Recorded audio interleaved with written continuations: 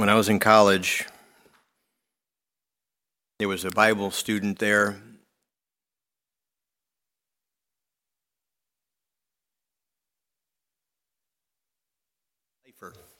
And he had set a goal of getting out of college, and he set the date. And it was kind of funny because it became like a joke around college for everybody and for him. His goal was out the door in 94. That was his, I'm going to be out the door in 94. And he set his mind to it. That was his goal. And he made it, praise the Lord. He graduated in 1994. But that was his theme. And he just kept saying it, out the door in 94. And I still to this day remember it. Well, it's 2004, and I don't want to be out the door. But I want to do more. I want to do more in 2024. And that's the title of the message this evening, Do More in 2024. Would you turn your Bibles to the book of Nehemiah for our text this evening as we look at this example of Nehemiah and how God burdened his heart to a task and he purposed to do it. And then, of course, we know the story that he went out and he actually did accomplish it. I want you to know, beloved, that, of course, we established a theme this morning with the goal and the desire is to sow bountifully.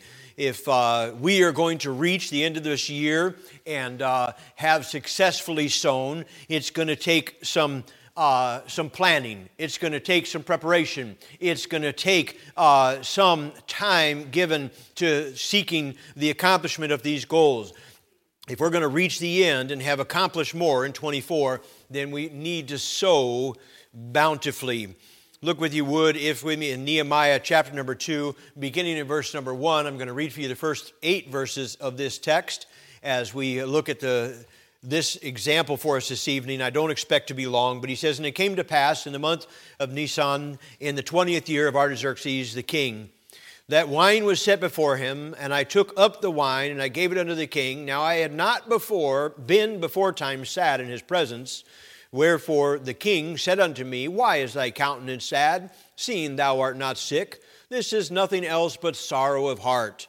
Then I was very sore afraid, and said unto the king, Let the king live forever. Why should not my countenance be sad when the city, the place of my father's sepulchres, lieth in wait? The gates thereof are consumed with fire. Then the king said unto me, For what dost thou make request? He said, So I prayed to the God of heaven.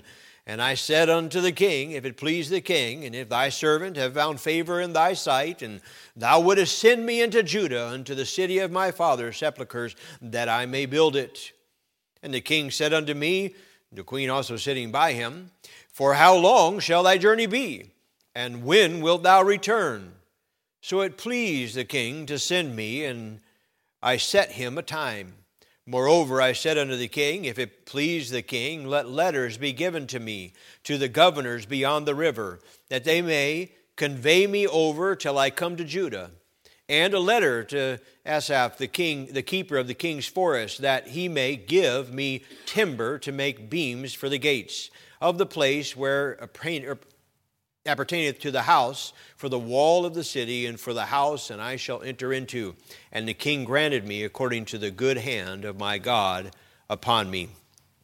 Well, beloved, it's well and good to have vision. It's well and good to have a goal. It's great to say that, well, we want to do more in 2024. But if that vision is going to be accomplished, it's going to need to be, it will be only accomplished with God's people. Vision, I want you to see, is activated through a plan. Vision is just the goal. Vision is just you understand, beloved, that vision motivates, but a plan mobilizes. Vision is what sets the direction we're headed, but it's somewhere along the line there has to be a plan implemented of how we're going to get there, of what we're going to do to accomplish it. We see in our text here, verses 7 and 8, he says to the king, he says, "Hey, if it please the king, would you let me go?" And he says, "By the way, I need a letter from you telling these other kings to take care of me while I'm there. Telling these other kings to provide me some wood. to help establish what we need to build some things and to accomplish some things. Here's my plan. If it please the king, this is what I would like to do. And he kind of laid out his plan for him. Nehemiah had a plan. He laid out his vision, and he laid out what he wanted to do. You know, beloved, a biblical plan requires faith. A plan that is given to us by God goes beyond our ability and enters into the ability of God. Nehemiah did not know what the king was going to say. He didn't know if being sad in the countenance of the king was going to cost him his life or not. He just said, okay, Lord, help me, and told the king what he needed. Gave him his plan. He didn't know what was going to happen, what was going to transpire. A plan that is inside of all of our own means, it does not leave room or is not necessary for faith, but a biblical plan has a need for faith. Where we want to step out by faith and trust God to accomplish His will. And we're going to see some things as we progress through this year that take faith.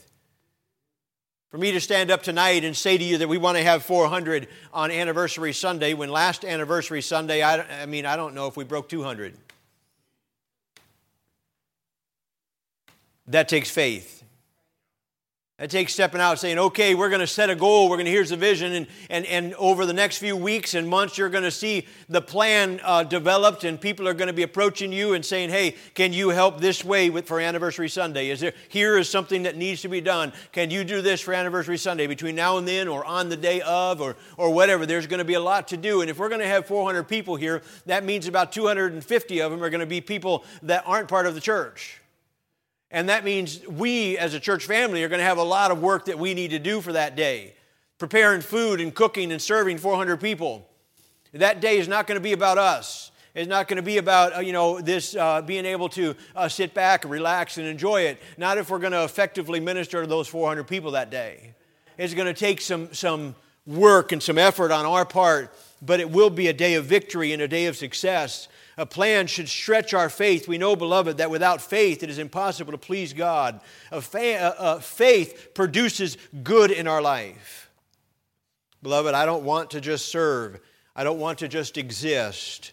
I want to move forward for God. I want to sow bountifully this year. And I want to see God reward His people in a magnificent way, because people did what God said to do. And we know that God is debtor to no man. A biblical plan requires faith. A biblical plan requires force. Nehemiah had to get up and go. He had to move on the action. He had to take the steps necessary. He asked the king what he needed, and the king said, okay, you can go. Maybe he was a little bit shocked. He thought, well, here's the plan, but the king's going to say no, so I'm going to be stuck here anyway. The king said, yeah, you can do it. And then all of a sudden it's like, oh. I've had people come to me before with vision or plans for ministries. And they're like, boy, we ought to start this ministry. And I say, amen, that's great. I'll stand with you. I'll get behind you. Why don't you do that? And they're like, well, that's not what I meant. I mean, like somebody should start this ministry. Like somebody else. I don't have time to do it. And I'm like, well, it's a great idea. I'm not sure who you're wanting to do it. It takes a force. It takes you saying, hey, yeah, I'm willing to step up. I'm willing to say, yeah, let's do it. My dad used to say, hey, job seen, assignment given. Amen? That's the way we ought to be living, with the goal and the ambition to serve other people. Nehemiah called for a force to labor with him. If anything is going to be different this year, we're going to have to put some effort behind it. We're going to have to put some work behind it. In Nehemiah chapter 2, verse number 18, he was telling them of how God had blessed and brought him to this place. And he said, hey, listen, this is what we want to do. And God has blessed every step of the way. And here's the vision. But then God's people said, okay, let us rise up and build. And so they strengthened their hands for the good work. Beloved, I want you to understand, it doesn't matter how great the vision is. It doesn't matter how bold the ambition is if God's people aren't behind it. If there's nobody there to do it, if God's people aren't ready to march forward and say, yeah, let's rise up and build. Let's get behind it. Let's do it. We want to see God do this here in our church and for the cause of Christ, and excited about it. Look at Nehemiah chapter number 3. And I'm not even there in my Bible.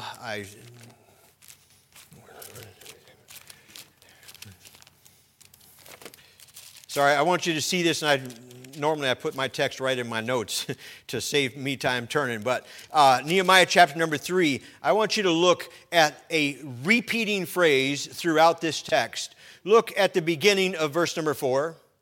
It says, and next unto them repaired. And it lists the families that served and repaired in that area. And then look at verse number 5. It said, and next to them. And it lists the families that served and worked in that area. Then look at verse number 7. It says, and then next to them repaired, and there's the families and the people that served in that area. And next to them repaired in verse number 8. And in verse number 9, and next to them repaired. And in verse number 10, and next to them repaired. What I'm saying is there was a group of people, and it wasn't just 1 or 2 or 4 or 6. It was a whole list. Everybody said, the whole of the congregation said, yep, we want to do it. And I'm going to stand next to him. And what I'm saying is, where's the people in God's house? And listen, I praise God we have a serving church. There's so many people here. There's a lot of churches that 10% of the church do 98% of the work, and everybody else is just sitting and soaking it all up. We have a pretty great number of our church that are serving, actively participating, working in some aspect of the ministry, causing this to go forward. There's many people, everybody in here pretty much has something they're doing for God. There's not, I don't know anybody in here that's just sitting. And everybody's doing something, so I'm not getting on you tonight, but I'm trying to exhort and encourage you to say, hey, I'll stand next to Pastor Gus. I'll help him do what he's called to do. Hey, Brother Lee's in charge of the greeters, and you know what, if there's a greeter needed, I'll stand next to Brother Lee, and I'll greet people as they're coming in. I'll carry an umbrella out there and bring somebody into the church. Hey, I'll get involved in the discipleship ministry. Brother Taylor, I'll stand next to you, and we can minister to people. Hey, you know what? Is there ushers needed? Brother Don, he's the head of the ushers. I'll stand next to you, Brother Don. I'll serve with you. I'll help you in this ministry. Hey, Brother Glover, you're in charge of the sound ministry. You need somebody to stand next to you and be there to help support you in the sound ministry. Hey, Miss Laura, you're in charge of the nursery. You need some ladies to serve and help in the nursery to do what God needs so moms can be in the church and hear the service. And you know, I'll stand next to you. What about outreach? Pastor Gus is in charge of outreach and ministry. Pastor Gus, I'll stand next to you. We need to reach some souls for Christ. I'm right there. I'm with you. What about Pastor? I'll stand next to you as we go forward for God. God's given you the vision. He said this is the direction we can go. Pastor, I'm with you. Whatever we need to do, let's do it. I'm just saying, are you willing to stand next to somebody? It takes a force. It takes a group of people that have said, count me in. Yes, I'm willing. I'll stand up. I'll do the work. I'll help us move forward for God. The greatest vision does not matter unless God's people get behind it. Chapter 4 and verse number 6 says, so we built the wall, and all the wall was joined together unto the half thereof, for the people had a mind to work. God's people said, I'll stand next to him. I'll build this part of the wall. I know I can't do it all, but I can do this right here. This is what I can do. And I'll do this so that the church and the cause of Christ and what has to happen will go forward. Not only does it take faith, not only does it take a force working to accomplish it, but beloved, it takes focus. It takes focus. Can I remind you about those two hoodlums in the book of Nehemiah named Sanballat and Tobiah? You guys remember those guys? Those two guys that were against the work of God and didn't want to see it move forward. They heard about the walls being built up, and they tried to stand in the way of the work. They wrote letters back to the king and said, oh, Nehemiah and these guys here, they're raising an insurrection against you, and lied about them. You know, as you get busy for God, there's going to be some things that stand in the way. There's going to be some enemies. You know that Satan and self many times will get in the way of you doing what you know God wants you to do. It's going to take some focus. Oh, you remember there in Nehemiah chapter 6 and verse number 3. Look at it if you would. Nehemiah 6, number 3, Sanballat and Tobiah were trying to get them to come down and have a little powwow. We need to meet and talk about this. We're concerned about you building these walls. It looks to me like these walls are a little weak. He says, man, these walls are so weak, if a fox came up here and blew, they would fall down. And the message was sent back in Nehemiah 6:3, and he sent a message unto them saying, I am doing a great work so that I cannot come down. Why should the work cease whilst I leave it and come down to you? What I'm saying is it's going to take focus. We're going to have to be focused on what needs to be done, on what needs to be accomplished, because there's a lot of things that can distract you. There's a lot of things that can pull you away from what you know God wants you to do and what God would want us to accomplish. A lot of things can eat up our time and consume our days and occupy our thoughts. Some of you got a vision to memorize some scripture this year, and you know what? If you're going to do that, it's going to take some focus. You'll get started on it, and all of a sudden the phone will ring. You're trying to use that app, and then somebody's texting. Some notifications coming up. There's somebody trying to get a hold of you, trying to rob and steal the time that you've set aside to memorize God's Word. It's going to take some focus. Secondly, I want you to see vision is advanced through preparation. We read the verses in verses 11 through 13, so they came, we didn't read that. Nehemiah chapter 2, verses 11 through 13. Look at it with me if you would. He says, so I came to Jerusalem and was there 3 days. And I arose in the night, and some few men with me. Neither told I any man of what God had put in my heart to do at Jerusalem, neither was there any beast with me, save the beast that I rode upon. And I went out by night by the gate of the valley, even before the dragon well, and to the dung port, and viewed the walls of Jerusalem, which were broken down, and the gates thereof were consumed with fire. He went out and he got a plan. He went out and he looked at what needed to be done. He began to prepare to accomplish what God had put in his heart to do. As every time I read that, I can't help but think about how overwhelmed I was the day that I showed up in Lawrence, Kansas, and I knew how much work the pastor was asking me to do. Here I was, a young youth assistant pastor, just signed up, and I'm like, man, he says, okay, here's where you're going to be living, but first you got to build it. Right now it's just open area. You got to build a house to live in first, and that's just what you're going to do to live in. And then here's the church, and we need to build this school. We got to build all these classrooms because we started a school 2 weeks ago, and they need a place to meet. And I walked around that first night thinking, what am I doing here? I'm like, if I could load up my truck and leave right now, I would. I was so overwhelmed. I was like, oh my goodness, this is crazy. What in the world? And I feel that. Literally today, I can still feel the oppression that I felt that night, how overwhelmed I was. And I think about Nehemiah going around the city and seeing the work and thinking, man, what did I sign up for? Look at this. Look at all these. Look at how much wall there is to build. Look at what needs to be done here. Beloved, if we adequately prepare, the vision can be accomplished. Success comes when preparation meets opportunity. I don't know who said it initially or where it came from. It's obviously a well-known statement there, but success always comes when preparation meets opportunity. You know, the staff and I literally 3 years ago, we started writing down ideas for this year. And then back in October, when we got away for a couple days, we nailed down and really went through week by week through the annual calendar and said, okay, what does God have for us for this coming year? And what do we need to accomplish? And we started laying it out. And then since October until now, there's been many hours of prayer and preparation and work put in just for tonight's service.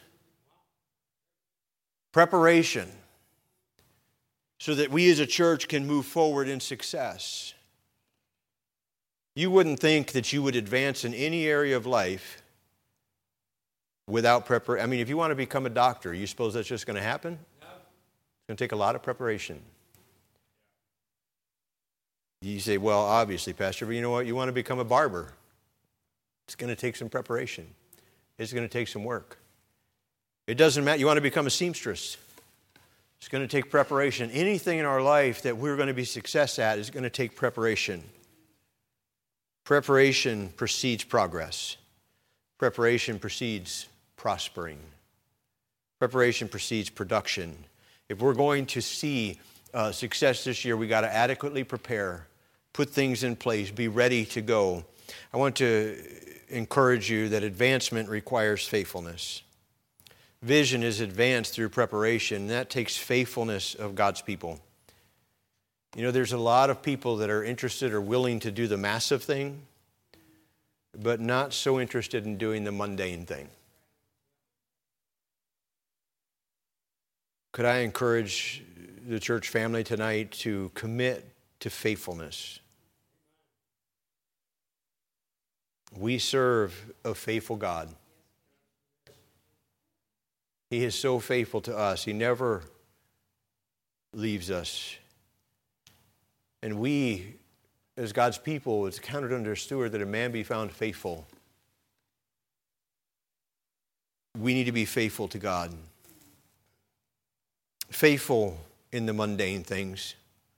Faithful to do what we know we're supposed to do. Beloved, when you're faithful, your actions have impact on others. Others see your faithfulness. It gives them hope and it gives them faith to believe that they too can be faithful.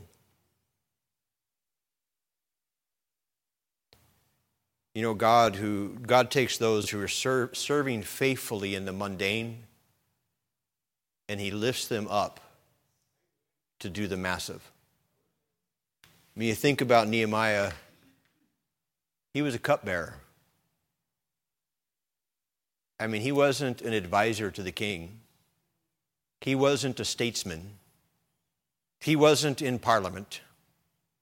His job was to stand over because the king could.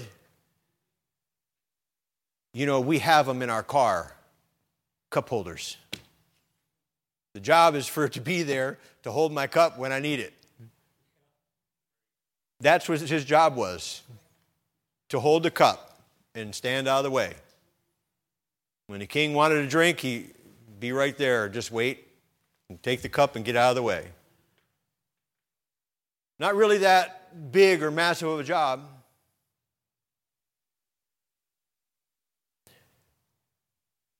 If we're going to see God do great things, we need to commit to faithfulness in even the little things.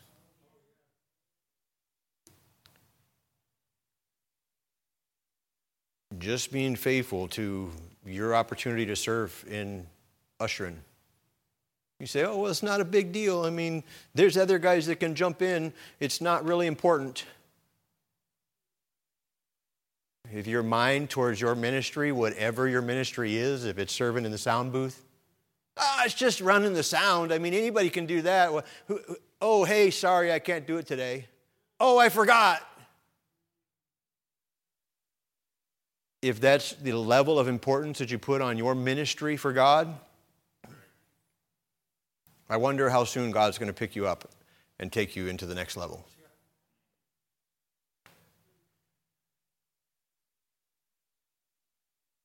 We just need people that are going to be faithful. What about just faithful to church?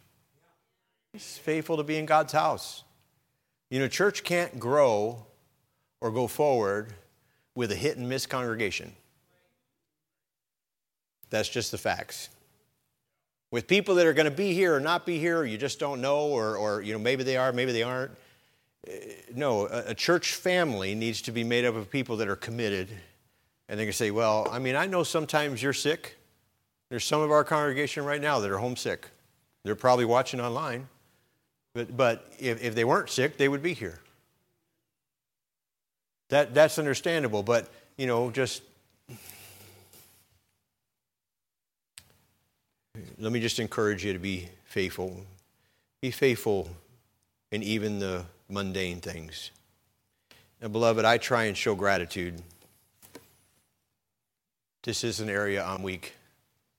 You know, we went over to Brother Steve and Kathy's house, and we're eating dinner, and we're talking to them about joining the church. And Kathy looks at me, and she says, Pastor, tell me an area where you're weak. She says, tell me somewhere that you're a complete and utter failure. No, she didn't. She didn't really. She didn't really say it like that. And I had to pause and think, not because I couldn't think of something where I'm weak, just I didn't want her to completely destroy what she thought of me. There's a whole bunch of areas I could have gave her, you know, but this would be one of them. I'm not as good at showing gratitude as I should be. My problem is sometimes I get the mindset, well, I just feel like you ought to do it. Like, it's your job. You should be there. You said you would do it. You should be present. You should accomplish it. And on the other side of that, I should still be thankful. I should still, and when people don't show up, it makes me thankful for the ones that do. Like, man, that's awesome. They're here. Hallelujah. You get thankful for that. But the problem is I lean a little bit more towards, I don't know, I need to be more grateful and show more appreciation. But I hope that the goal here this evening would be to encourage you to be faithful in even the smallest, most mundane task. There's somebody that takes attendance in Sunday school every week. I've thought about giving out the attendance. At the end of this last year, I thought, you know what? I'm just going to let everybody know how many Sundays they were present this year. Maybe I better not do that. That's the Holy Spirit telling me you don't want to. I don't want to make everybody mad. They might not even know that their attendance is recorded. But every service, your name is written down that you're present or not present. And if you want to know how many services you missed, we can give you the record. We have the record. And occasionally we might miss you. You might look back and say, well, I was there on December 12th. Okay, well, we'll mark you present. Say occasionally, sometimes it might get missed. But I'm saying if somebody does that faithfully every week, it's their job. Nobody else knows about it. They just make sure they're marking off everybody that's here. And then I get an email during the week, let me know who missed. Not so that we're keeping track of them, but so that I can call and say, hey, are you sick? Are you doing okay? Just missed you on Sunday. Want to make sure that everything's all right. Do we need somebody to come by and visit? But I'm just saying there's a lot of things that are very mundane. The majority of life is mundane. You may not like brushing your teeth, but you got to do it every day. I mean, it's just part of life. It's just one of those things you just got to do. And,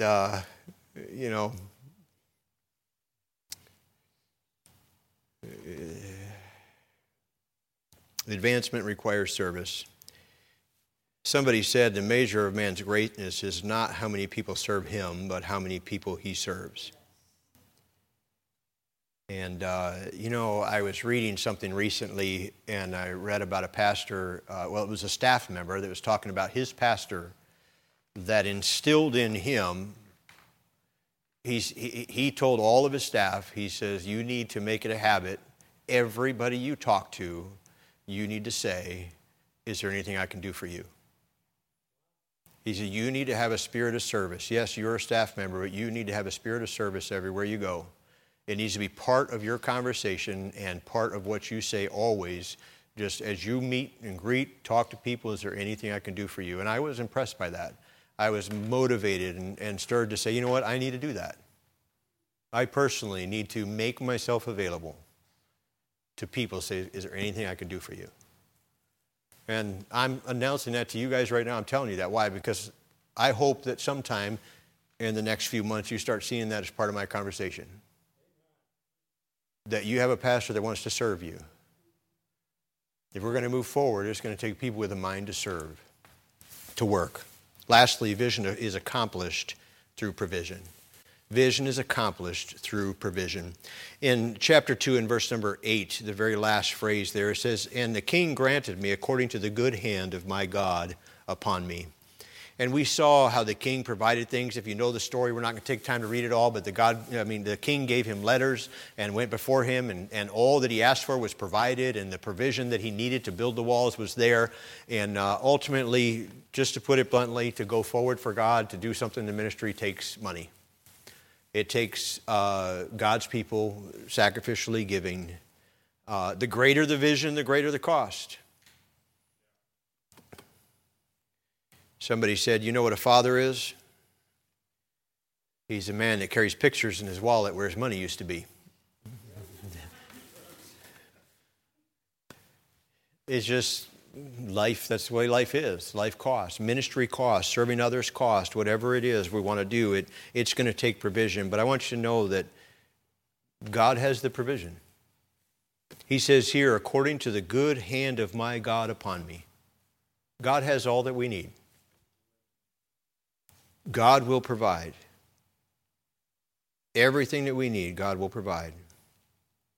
We see in Nehemiah chapter 1 and verse number 4, he says, "And it came to pass when I heard these words that I sat down and wept and mourned certain days and fasted and prayed before the God of heaven." Beloved, what we need most of all is we need God. Yes, I know it's going to take money to do the job, but even this morning as I just talked about the idea of sowing bountifully and tried to apply it to many different aspects of our life, not just financially, but ultimately the heart of it that I hope came across at the end was that the goal here is not that we as a church would have more of things or of finance or whatever. The goal is that we would have more of God. The missionary and statesman Hudson Taylor, who is known for his faith in God, said, "Our Heavenly Father is a very experienced one. He knows very well that His children wake up with a very good appetite every morning. Beloved, He sustained 3 million Israelites in the wilderness for 40 years. We do not expect that He should send 3 million missionaries to China, but if He did, He would have ample means to sustain them all. Depend on it. Count on it. God's work done in God's way will never lack God's supply." God will provide what's needed. Beloved, what we need to do is stay focused on the provider. What I'm saying is money is not the solution to our problem.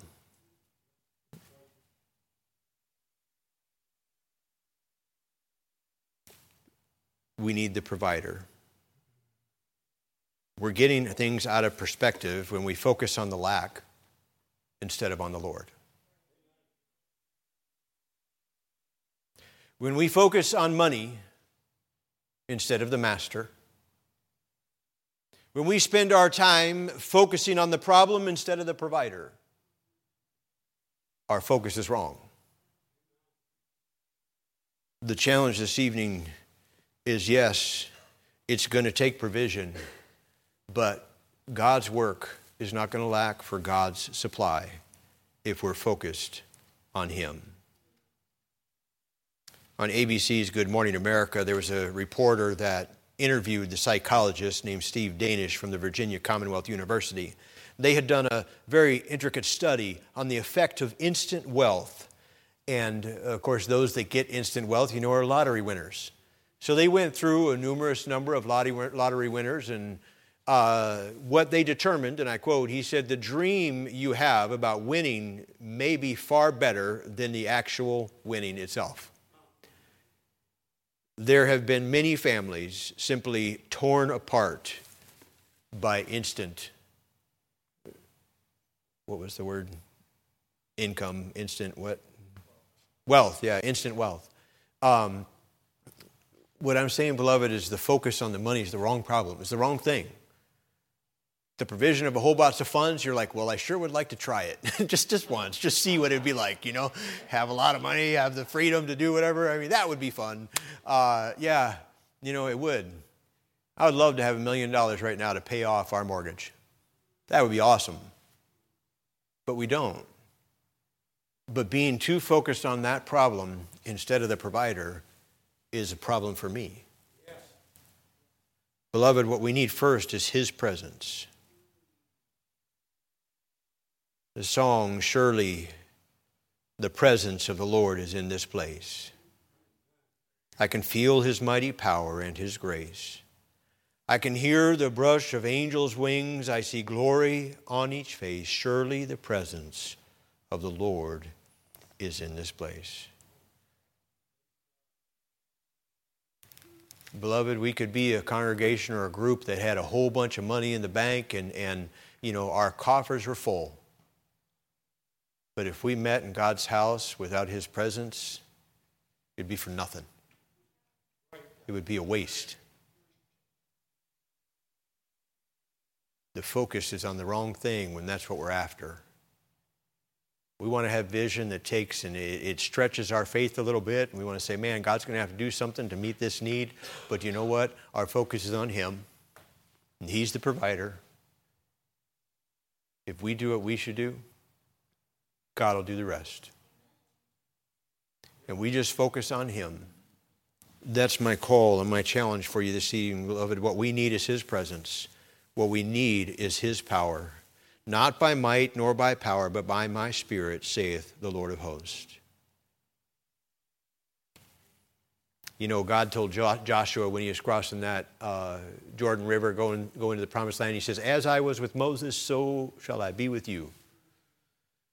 There's no reason why any one of us here can't have the presence and the power of God on our life.